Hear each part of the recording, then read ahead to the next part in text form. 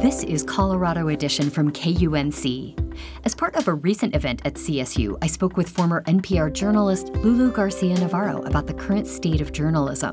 Things are not only polarized, but I feel like they're fracturing in ways that we haven't seen before. In today's show, we'll hear excerpts from that conversation.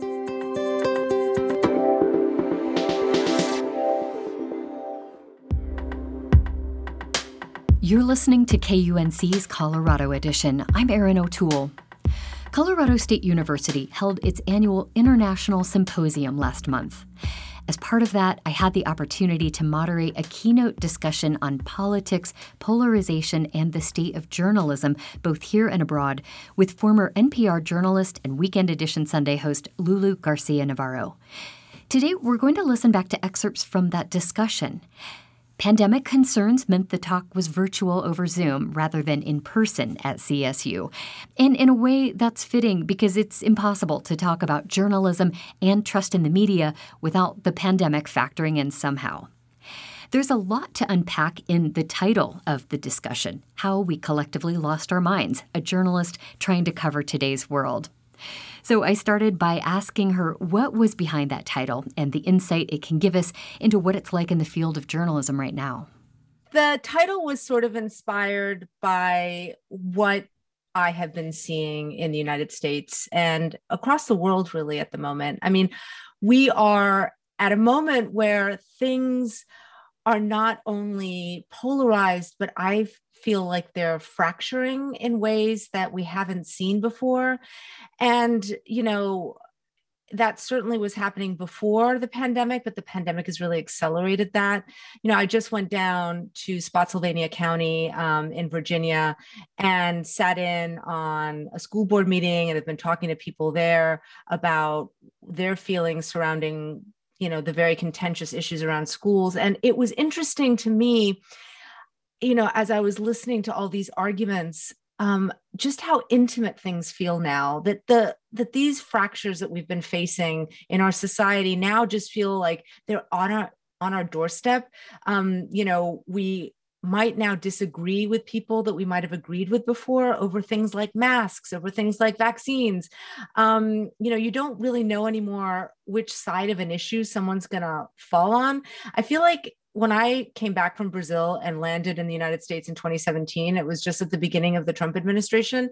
Mm-hmm. And what was so surprising to me was that this deep polarization that you see in other countries was evident here. But people have sort of cleaved in two. They were sort of pro-Trump and anti-Trump. They were divided on issues, big issues like immigration and race. And now it's like everyone is divided on these very, very small issues that are very close to them, that are about the way their children are being raised. Then they're about, how and what we put in our bodies. And it's no longer about, Democrat versus Republican necessarily. Our tribes are getting a lot smaller. Yeah, the whole polarization today feels very different from the traditional red versus blue, conservative versus liberal that we might have thought of in the past. Has that become more evident in the pandemic? Yes. I mean, I think one of the reasons I wanted to sort of talk about us collectively losing our minds isn't to say that all these concerns aren't rooted in something that's real that we're feeling. But I also think that we're in a place right now where we are overwhelmed. We are overwhelmed by having to do another Zoom symposium and having to take care of our kids that might be quarantined from home and having to figure out how to navigate this very, very contentious period in our politics. And that's not only in the United States, we're seeing echoes of that absolutely everywhere. And there's this, sort of big battle playing out about how we want to live our lives. But the way that that manifests, inside our homes and within our groups of people that we interact with is having all these different ramifications. And so, as a journalist, navigating that, trying to sort of illuminate that is the real work. And what is fascinating to me is that a lot of that sort of inspiration just comes from the stuff that I'm experiencing and the stuff that I see within my own family, and, you know, the divisions that I see play out amongst the people that I know. And in your work right now, you mentioned Spotsylvania and kind of digging into what's going on with school board races and these very contentious meetings that are happening. How do you see this play out around the kitchen table, for lack of a better word, in America? Oh my goodness. What's great for journalists at this particular period is that I could talk to anyone watching this right now, and I could say, tell me a story about how this is playing around at your kitchen table. And you would tell me a great story, because we all know it, right? This is why we're all collectively losing our minds. We all feel it. We all feel these pressures, and they're having these different ramifications in different ways. And so, one example is one of the people that I was talking to down in Spotsylvania, and she's a young girl, she's a high school senior, and she loves books, and all of a sudden she finds the people that are overseeing her education talking about banning books, and books that are specifically about things have to do with her own identity. But she comes from a very conservative family. And so that is causing all sorts of tensions within her family, because she falls on one side of an issue and her parents, or at least her father, falls on a different side of an issue. And so, you're just seeing this, people are really trying to figure this out in all sorts of different ways. And what was really interesting to me about Spotsylvania in particular is that this is a conservative county, went for Trump by 52%. And so sitting at that school board meeting, I couldn't tell you necessarily what people's ideology was by what they were saying, because actually the fault lines, again, are so much more narrow. So you have people who would self-identify as conservative, but would say, I differ with you on this issue, and I am going to really fight you on it. And so we're not seeing what we're used to seeing in America, this kind of very even split of like liberal, conservative, red, blue. We're now seeing these fractures in all sorts of different directions. And it's causing, difficulties. I mean, I went to go have dinner the other night with friends of mine, and they would say that they fall on the more liberal side of the spectrum. And they were really concerned about issues around critical race theory and what was happening in public schools. And this is not something that traditionally you would think was necessarily an issue that was going to be resonant in the same way to people who might perceive themselves as liberal, but it is. And so I have found all this fascinating. I have found it really interesting to see that people's identity at the moment is changing. The way people feel like they know who they are and the issues that are important to them are changing. And I think that that's going to open up the political landscape in very complicated ways in the next election. And I think what's interesting too is we can think about issues and where we might fall on a particular side of an issue, but it seems really complicated right now is this truth. What is the truth, capital T? And how do we kind of get to what is the truth? And how does this intersect with where journalism is and what journalism is doing right now? So journalism is in a crisis. I'm not saying anything that someone doesn't know. And, we chatted a little bit about this, right? There's often this thing that pollsters do, and they'll come to the public and they'll say, do you trust the media? And then you'll see this, absolutely, we do not trust the media. And it's been going down and down and down. And then everyone wrings their hands and goes, oh my God, look, they don't trust the media. This is going to damage democracy. And I think actually it's a much more complicated picture than that. I think what we're seeing is that if you asked people, do you trust Fox News? And they were Fox News viewers, they'd say, over 80%, I trust Fox News. And if you said to someone who's a reader of the New York Times, do you trust the New York Times? Do you trust NPR if they listen to NPR? And they'd say, overwhelmingly, yes, I trust. But if you say the media, you're always imagining like this other group that you don't necessarily trust or believe in. And so I think that that's really part of some of the complexities that we're seeing, because, media is just one portion of a wider crisis that I think we're seeing in this country, which has to do with institutions. People, and this is on both sides of the political spectrum, are seeing institutions not responding to the needs that they have. They're seeing them not be there in the way that they feel like they should be. And so now you're having a crisis in all these different institutions, because for many different reasons, people don't feel that they're responsive. And the media, quote unquote, is part of that.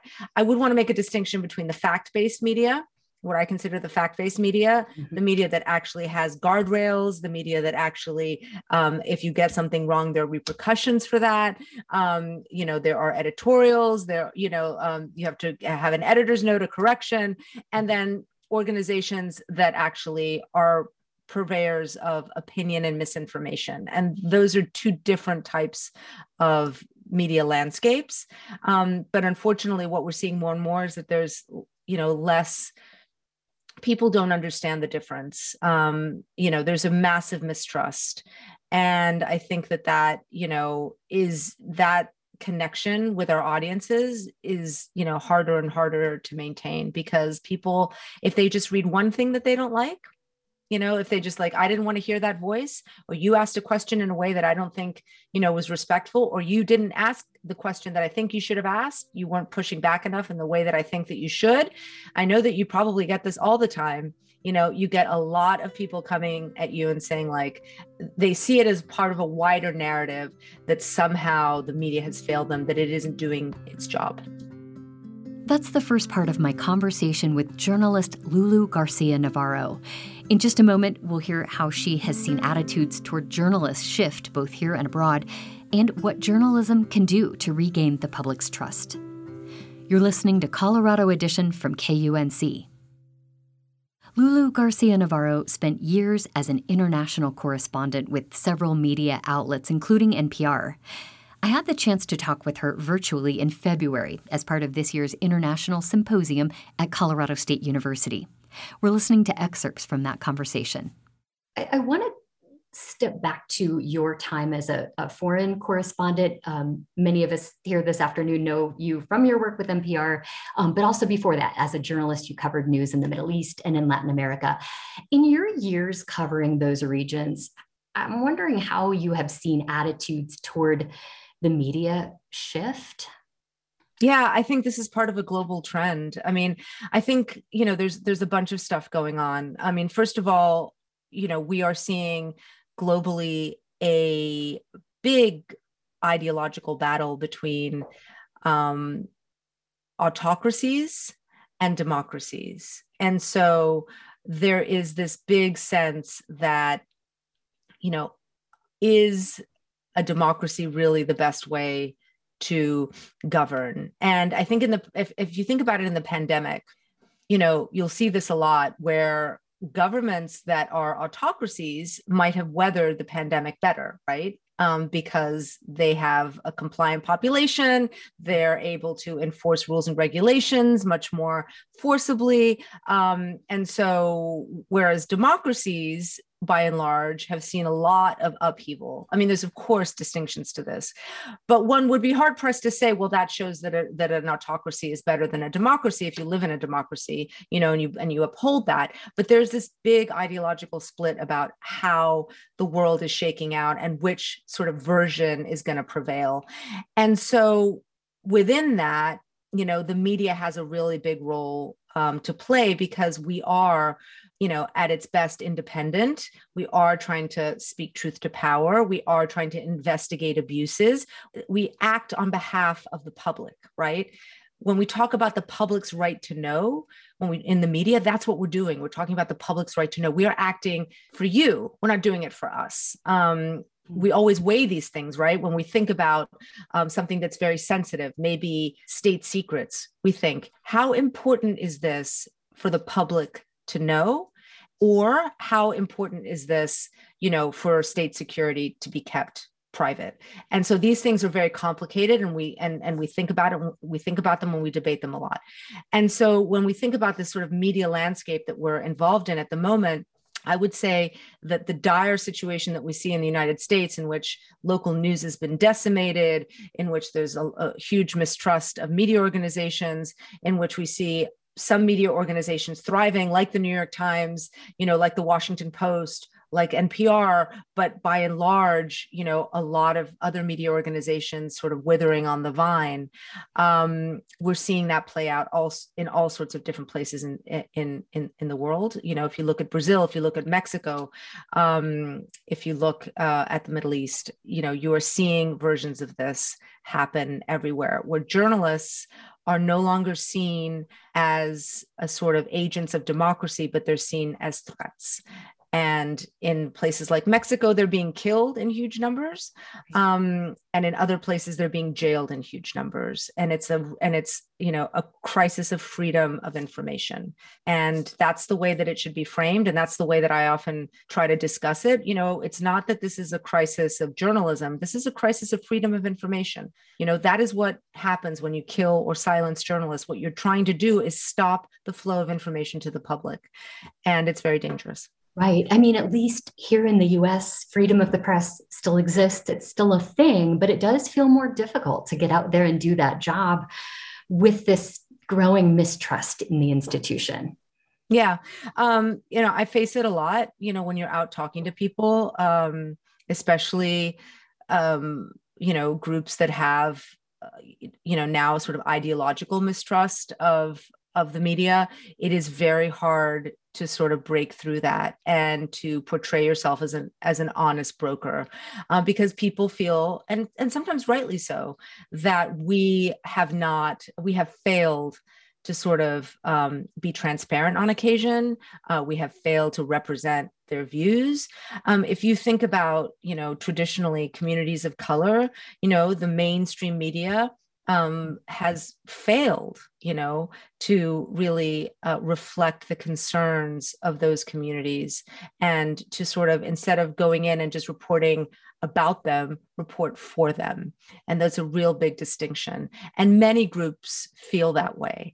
Many groups feel that they have been let outside of the traditional narratives, and that their concerns and realities are not properly reflected.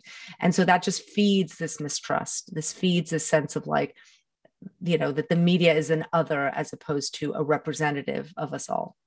Right.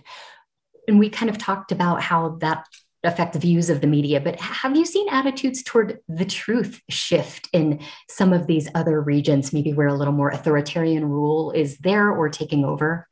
I mean, define truth. I mean, that's the big thing that we struggle with, right? Where we're trying to sort of, I always use the word truth. I always say, I'm trying to get at an approximation of the truth. But within that, there are multitudes. I remember when I used to report from Iraq, and there would be a bombing, an explosion, some sort of catastrophe. And we would arrive, and you would have one person say, it was an American helicopter and it just fired a missile onto this facility and all these people were killed, and would just be telling you this as if it was truth. And then the next person would come and they would say, no, it was a truck that came in and was loaded with explosives and blew up. And there'd be another person who said, no, it was actually a gas canister that was, not stored in the correct way, and it blew up. And so when you go into a situation like this, what is the truth? What is the thing that actually happened that you are going to come away with and trying to piece together this idea of the truth? And so, of course, it starts with facts, and there is a thing that actually happened in those circumstances. Often you can see either if there was the remains of a missile, or if there's a crater, or if there's different things that you can do with your eyes and ears to sort of determine what the truth is and what the facts of the case are. That becomes a lot harder when you're trying to parse together, things to do with the way people feel about an issue, the way that they, what is the truth behind the way people feel about schools in America and what they should be doing? What is the truth behind that? And so that then is about the way people are interacting with this moment. They can back it up and say, look, I found these books, have, touch on subjects like pedophilia. That means that they're indoctrinating my children, to be pedophiles. I'm using an example that isn't true, but like, and so I'm giving you what I consider to be the facts to show my case to be true. And so I think that's where we really struggle at this moment, to kind of parse this through, because all of us are living in these very different realities, these very different circumstances. And the things that we feel are going to, bolster our arguments, are different for different people. I come from a politically divided family, and there is a huge chasm between the way the different sides see things. I mean, the thing they always agree on is that they hate journalists. So that's good. But beyond that, there's a lot of really big tensions over how to engage in the world. And now we've seen that play out in all sorts of interesting ways. Just getting together over Christmas was really fraught. Who was vaccinated? Who wasn't vaccinated? Who was willing to get tested if they weren't vaccinated? All these different things now are no longer just sort of like speculative. It's like, actually, your decision is going to impact my life in ways that it might not have before. And so now this idea of truth and what the reality is, has become much more loaded, right? And so if my sister just says, I don't want to be vaccinated and I don't believe in masking, and wants to come to the family dinner with my 80-year-old mother, whereas before I could say, oh, you believe a thing that I don't believe, that's fine. We don't, you have the right to believe it. And she would, this is a hypothetical as well, but she would say, I have the right to believe, well, why don't you just respect my opinion? Now, of course, what you're doing is, I believe, is impacting me. And she believes what I'm doing is impacting her. And so now, right, this thing that was this big thing that was out there is inside our family, is inside our home, and is causing a huge amount of tension in a way that we wouldn't have seen before. We talked about the eroding trust in the news media as an institution. Do you have a sort of prescription for regaining trust here in the US? I think that there is no magic thing that I can say that is going to regain trust. We're all ambassadors. We're all sort of, as journalists, we're all trying to go out there and behave in a way that when I interact with someone, I want that person to come away from that interaction feeling like they understood what it was for and why I did it. and I interact a lot of times with people who have never spoken to a journalist before.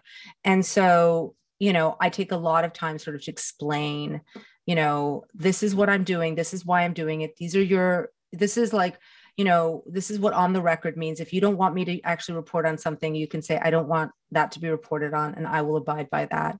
If you're not a public figure. And so, I think it's really important to be sort of like radically transparent. And then the other thing I think that's incredibly important is that if you're consuming media, anyone who's here, if you're a consumer of the media, make sure that you are, sharing things and talking about things that are actually, healthy for the body politic, that it's like the thing that we tell you about, like eating your greens and stuff. It's like, that some of it needs, that if you're passing it on, it needs to be healthy, because ultimately everyone here is an editor now. I'm not an editor anymore. I can write a piece, but you decide who sees it, because you are the one sharing it on all these different platforms.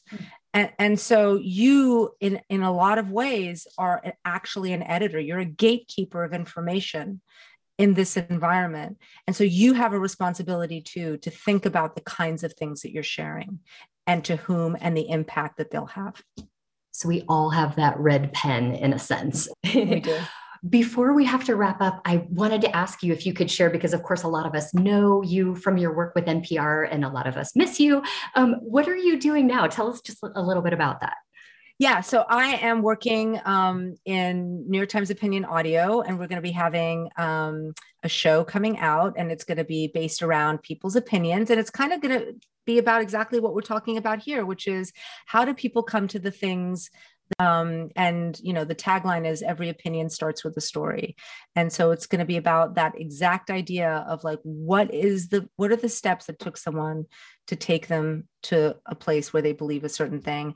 And it is based around this idea that through empathy and through listening, it might not change our minds about what we think about what the person believes, but at least it will engage us. I find us nowadays, we shut down in ways we don't want to hear it anymore. And so the goal really is that if you come into it, you're at least going to come away with an understanding that you might not have had before. That was longtime NPR journalist and Weekend Edition host Lulu Garcia-Navarro. She's now with New York Times Opinion, where she'll be launching a new audio project very soon. That discussion was recorded during Colorado State University's International Symposium on February 16th. That's our show for today. Tomorrow on Colorado Edition, many homeowners who were displaced by the Marshall Fire are facing high prices and low inventory in their search for a new place to live. We'll hear how some families are grappling with the challenging housing market and their strong desire to stay put. I'm Erin O'Toole. Our production team includes Henry Zimmerman and Tess Novotny. Digital editing is handled by Ashley Jeffcoat and Jackie High. Thank you so much for listening. This is Colorado Edition from KUNC.